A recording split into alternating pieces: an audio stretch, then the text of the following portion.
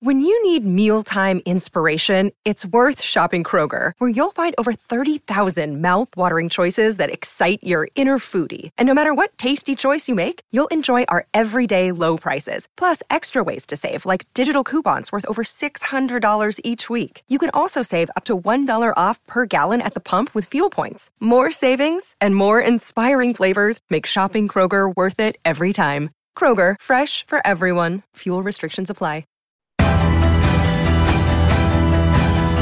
The Bigger Picture. Going behind the headlines of the biggest economic and political stories of the day. This is Simon Rose. You join me today while I am in conversation with Tim Evans, Professor of Business and Political Economy at Middlesex University in London. Tim, we're going to, if we have time, tackle three topics of all those things afflicting the world at the moment. What are we going to begin with? We're going to start with an article that appeared. It was actually part of the Guardian newspaper's long read, and it was written by the former Australian Prime Minister and leader of their Labour Party, Kevin Rudd. I didn't know that Kevin, in his youth, studied Mandarin and is a specialist in Chinese history and Chinese thinking, which I would imagine if you were a former leader of Australia would be an incredibly useful background to have, given the regional politics. But he wrote an article which is based on a book he's done, and the article was rather stark heading. It was How to Stop Russia and the United States Going to War, and it was a fascinating read given his experience and his scholarship.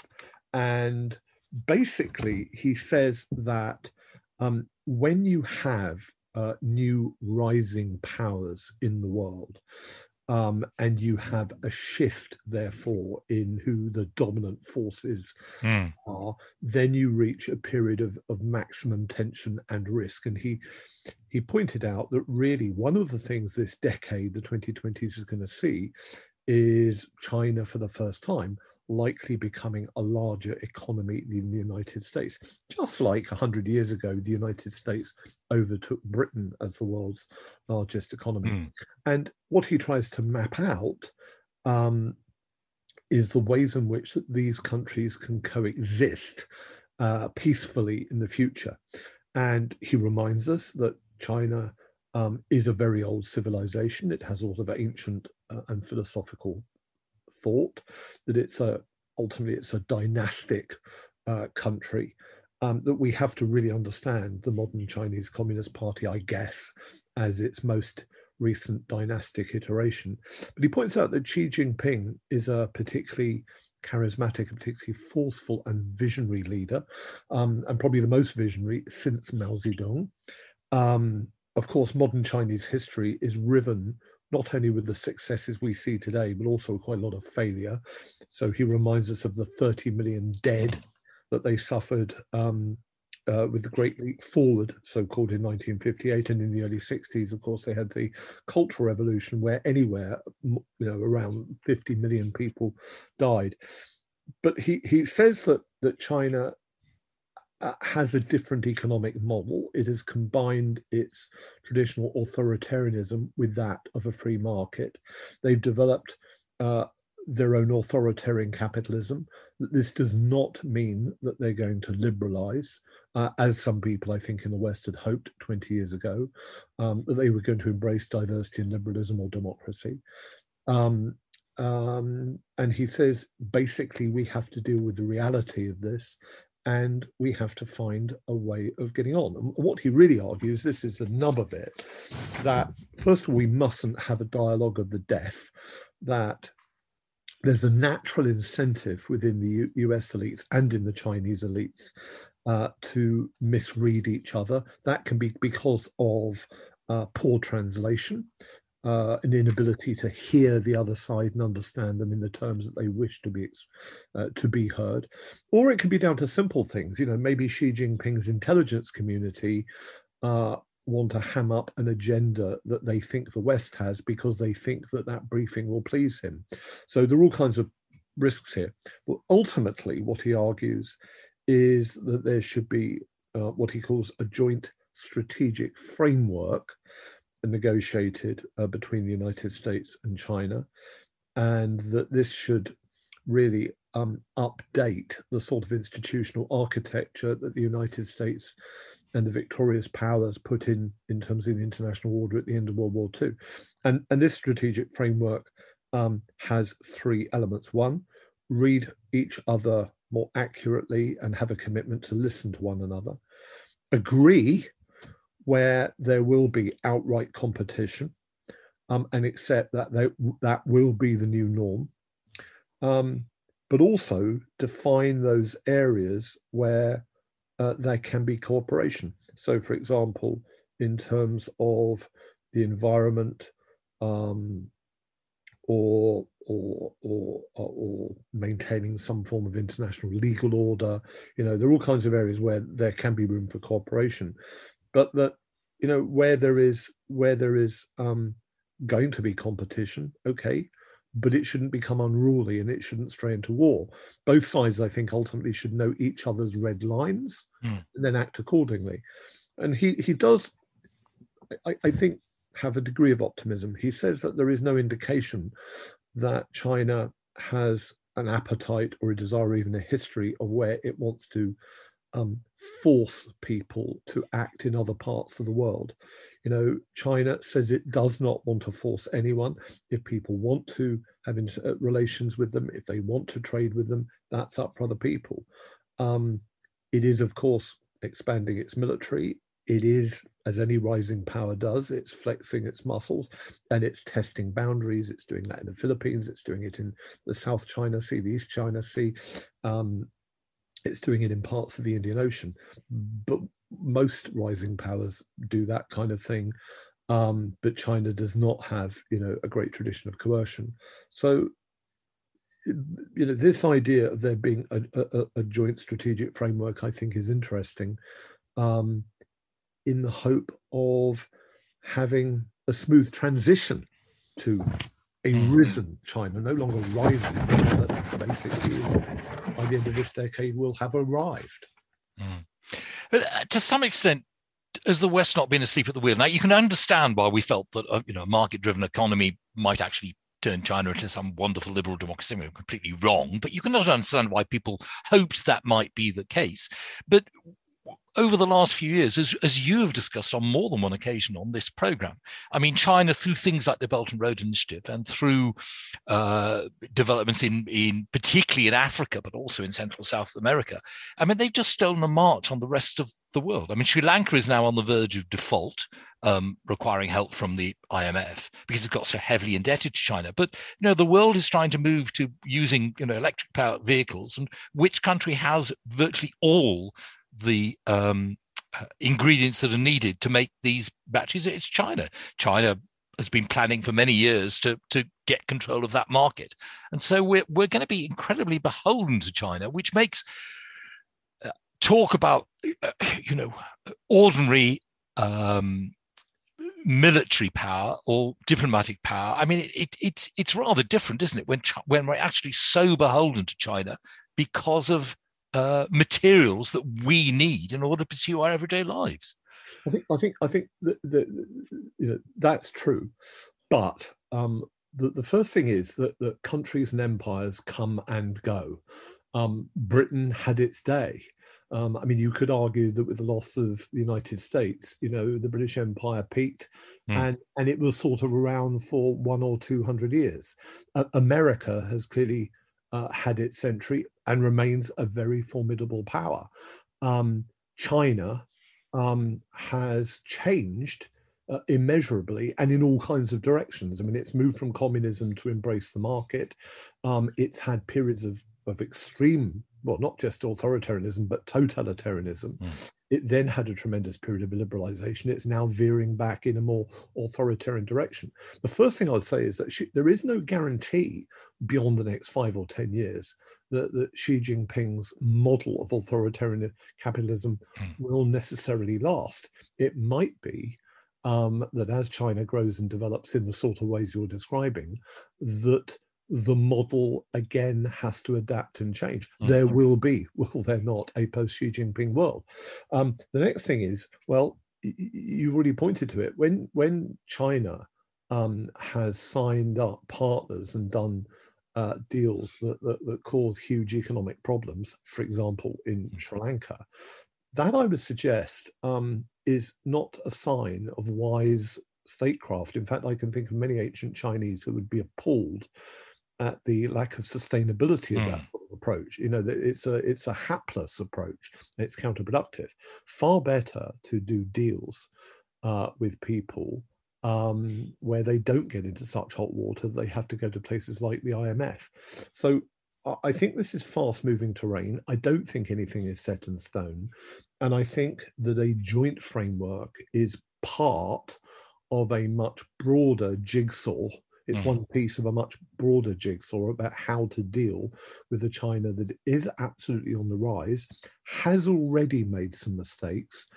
And whilst Xi Jinping is the current leader and is fighting corruption and using a pretty powerful top-down state and at times clearly abusing all manner of human rights, what will become of China in the 2030s or 40s and how it may stray towards liberalism again? These are all unpredictable. What does appear to be the case is that the Chinese state seems to have the ambition, and it seems to be on a trajectory whereby most Chinese people will be earning the sort of modest salaries that are currently available in the developed countries. They seem to be on target to be delivering, you know, a basic salary to most people of around that 20 to 35,000 US dollar mark. And one of the interesting things about that level of wealth is that people normally can enjoy a quality of life. Crucially, they can indulge in hobbies and they can indulge in a reasonable amount of a disposable income. They can satisfy all their basic needs, and they can they can pursue leisure. And usually with that kind of framework comes a more peaceable and satisfied society. So there are, I think, some reasons to be cheerful. I think one step to help us navigate through this period, this coming decade and beyond, is to create a framework. It is to accept the competition that's on the table, to understand each other's red lines, and to cooperate where we can. And then to keep an eye and to find out if this model of authoritarian capitalism, which involves an awful lot of nationalisation, Simon, an awful lot of state planning, whether that really is sustainable in the medium and long term. I'm not so sure. For me, the jury is out. Okay, fascinating. It's time for us then to switch topics. At Evernorth Health Services, we believe costs shouldn't get in the way of life-changing care, and we're doing everything in our power to make it possible. Behavioral health solutions that also keep your projections at their best? It's possible. Pharmacy benefits that benefit your bottom line? It's possible. Complex specialty care that cares about your ROI? It's possible. Because we're already doing it. All while saving businesses billions. That's Wonder made possible. Learn more at evernorth.com/wonder. Sharing ideas about money. This is Share Radio.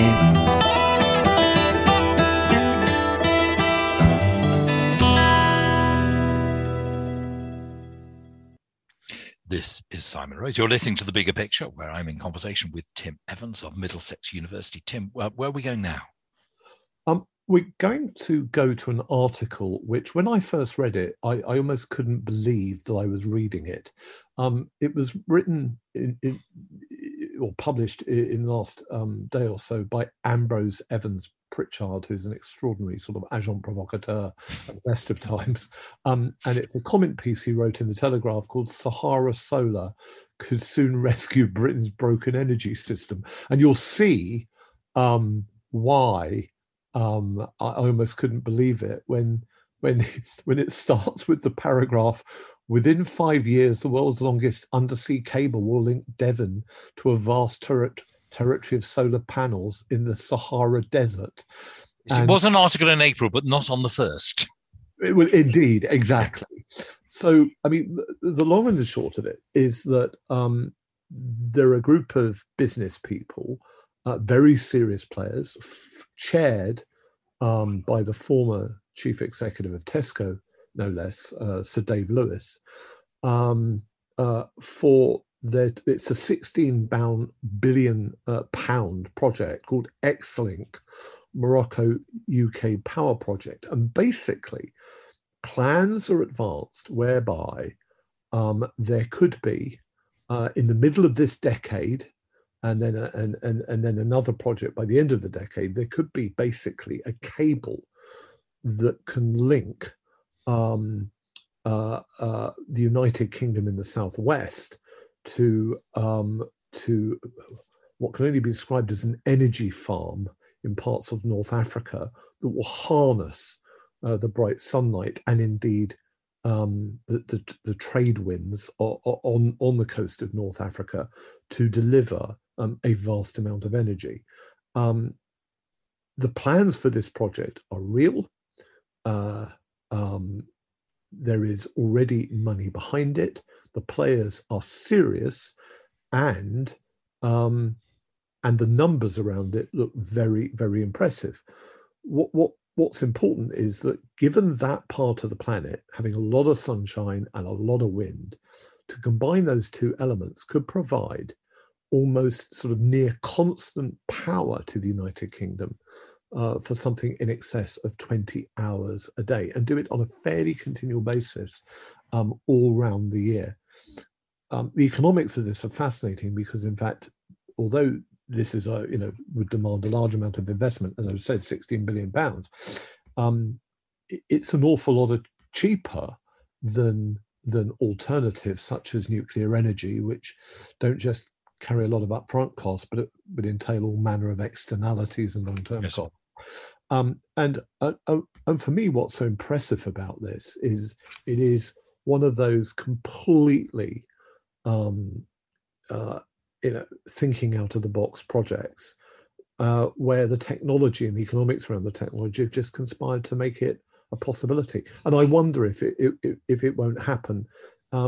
Rather like at the end of the 19th century, suddenly with the carburettor and the rubber tire, suddenly some planets came into alignment, and very quickly we had the motor vehicle, or indeed with the Short brothers, suddenly we had aviation taking off within the first decade of the last century. Seems to me this could be one of those sorts of projects. So I find it fascinating. No, I agree. I think I'd vaguely heard of it before, but yes, this was a very interesting written piece. I suppose my main concern is one that, they must have considered, but given what's happened this year alone, energy security is obviously something incredibly important.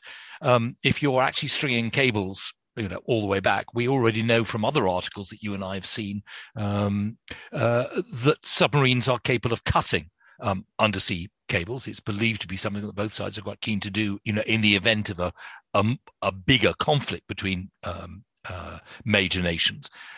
But also there's the worry about security actually in Morocco, where they're building this. It's a reasonably stable country, but that doesn't mean that the farm couldn't be sabotaged. If we in Britain are heavily dependent upon this massively long cable and something goes wrong at the other end, well, we're stuffed.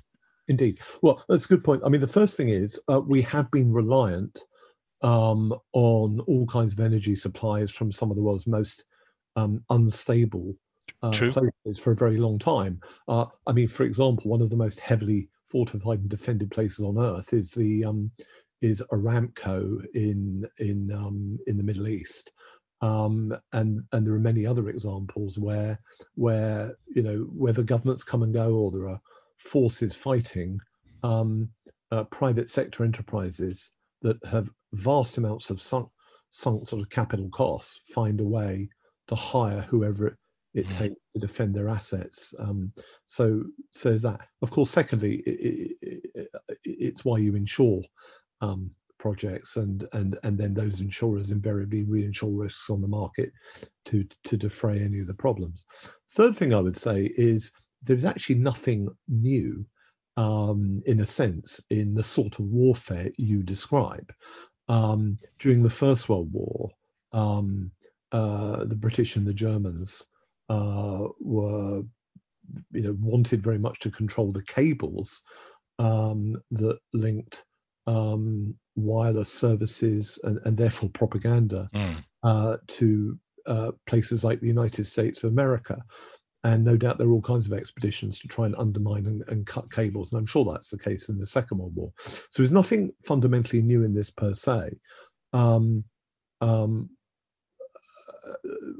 You would not, if you were Britain or any other country, put all your eggs in one basket. I think the key is to diversify. And, if I look at the sort of power that we have in the United Kingdom pretty much on any day of the week, we tend to have a small percentage of our power coming from the Netherlands or from Belgium or from France. We then have wind, we have solar, we have nuclear, we have a small amount of coal, and we use gas. So we already have diversity. I don't think that this project would ever pretend to be, or the British government of any political persuasion would ever see it as a monopoly provider.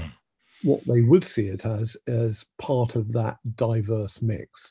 It might be that in time, a pipeline like this is well able to provide us with 10, 20 or 30% of our energy. But yes, because of the risks you describe, you could also have backup plans and you can have other alternative arrangements. That to me is business as usual. That's part and parcel of what I would call statecraft. Tim, thank you. Time now to move to our third. Sharing ideas about money. This is Share Radio.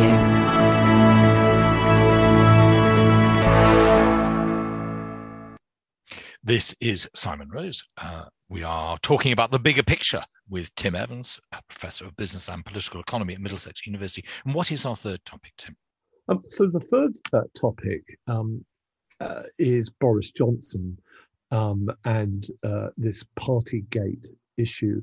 And I confess that for me, I understand that there were these parties at number 10 Downing Street.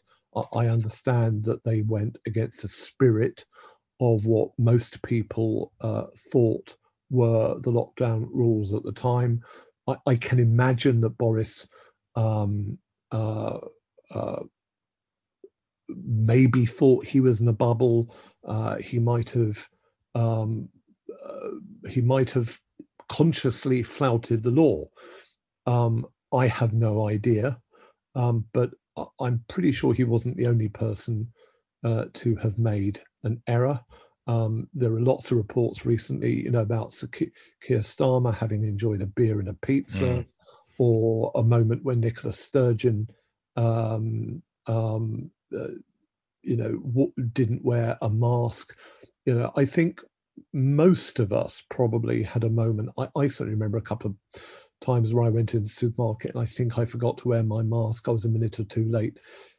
So that's that. What I would say is that for me, the one person, I've said it before, the one person who impressed me the most during the height of the COVID crisis, if we can call it that, or the pandemic, was actually the Labour leader in Wales, Mark Drakeford.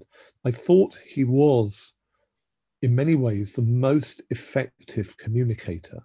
And my impression, I might be wrong, but my impression is that at no stage did he fail to wear his mask or have a pizza or was seen going into a party. And so when it comes to all this Partygate shenanigans in Parliament in Westminster, for me, the one person who seems actually to have done quite well was the Labour leader in Scotland, but he seems to be forgotten down here, and I think that's a bit of a shame. But yes, for me, the Prime Minister has apologised. I think Keir Starmer apologised. I think Nicola Sturgeon apologised. My major concern now with Johnson is he might be wounded. He might stay as Prime Minister. He might not. There is a war on, in effect, between Ukraine and Russia. That is a really, really important issue. I'm not convinced it's always wise to change prime minister or leader in a time when you're dealing with something so big as that. But ultimately, my beef with all this is, quite frankly, the lack of talent that I see across Parliament, and putting all the political parties to the side, and putting, whether it's the Scottish Nationalists or Labour or the Tories to the side. I don't see any great talent or charismatic or visionary leader in any of those tribes and parties standing out, and someone who could be an obvious candidate to be prime minister. Boris, may be an election winner. I don't know. But he certainly doesn't seem to have a clear vision or plan for where this country is going. Keir Starmer strikes me as a very nice man, but similarly, I don't think he would necessarily make a great prime minister. So Partygate might provide an awful lot of column inches in our national press, and it might excite people of different tribes. But over and above it, I have to confess, I find it tedious, and ultimately I find it depressing, because for me, it's about a lack of vision, and it's about a lack of talent at the heart of our body politic. There's a lack of vision and a lack of competence becoming increasingly obvious by the day. But surely, from an electoral point of view, the real problem is not that they might have done the same sort of thing as almost everybody else might have done at some time, but the fact that the people who set the rules either willingly or knowingly disobeyed them, or didn't understand them because they were so blasted complicated in the first place that they didn't even know that they were breaking the rules that they had actually inflicted on the rest of us. And that surely is the kiss of death. It's that one rule for us and one rule for them is surely the sort of thing the electorate finds very difficult to forgive. I think you're absolutely right. But if that comes to pass, then the question is, well, what next and who next? And that isn't clear to me. I mean, what I do remember very early on in the lockdown phase was that, you might remember, the initial rules absolutely allowed outside workers, for example, builders on building sites, to work. I don't think initially the government wanted the full and sort of total lockdown that they ended up getting. But boy, were the national press, particularly the Daily Mail and the Express, clamouring for a full lockdown. Yes. Then, of course, within a couple of months, a lot of that national press had turned tail again and was saying that it was all totalitarian and draconian. I'm sure this is true the world over. Tim, very brief question, because we're nearly out of time. But before he became Prime Minister, Boris Johnson was considered to be a libertarian, a small state, low tax sort of politician. He wrote about that sort of thing time and time again. I mean, it's the reason, I guess, one of the reasons he was put in charge of Brexit, of which we seem to have taken very little advantage. What has changed in Boris Johnson? Because we're getting a high tax. Almost, I mean, there was an article today in the Telegraph from Alistair Heath saying, Britain is gradually being turned into France, and not in a good way either. State intervention, left, right, and centre, higher taxes. Boris has been heard actually, insulting the business community. What's changed? So what happens is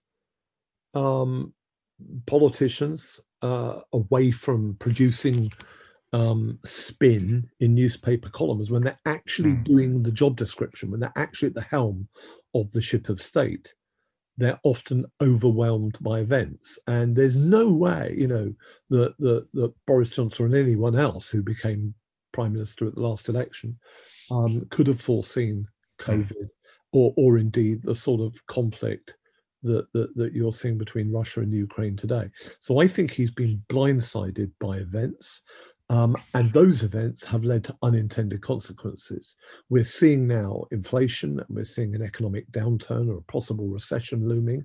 We hear every day about the rising cost of energy, and we hear about the sort of impact that the war in Ukraine is going to have on food prices over the months ahead. Before that, look at the impact of COVID on the National Health Service. Now, when you are a Conservative Prime Minister, and however much money, quite frankly, you put into the NHS, you're not trusted with it. And because of COVID, suddenly the waiting list goes up in excess of 6 million, and a huge proportion of people are turning to the private medical sector.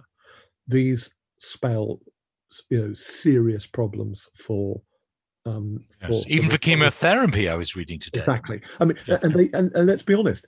Even if the Labour Party had won the last election with a majority, the same problems would have stood. You could have imagined having, a Labour government of Jeremy Corbyn that suddenly has a waiting list of more than 6 million, because it takes time to produce doctors and nurses and all the rest of it.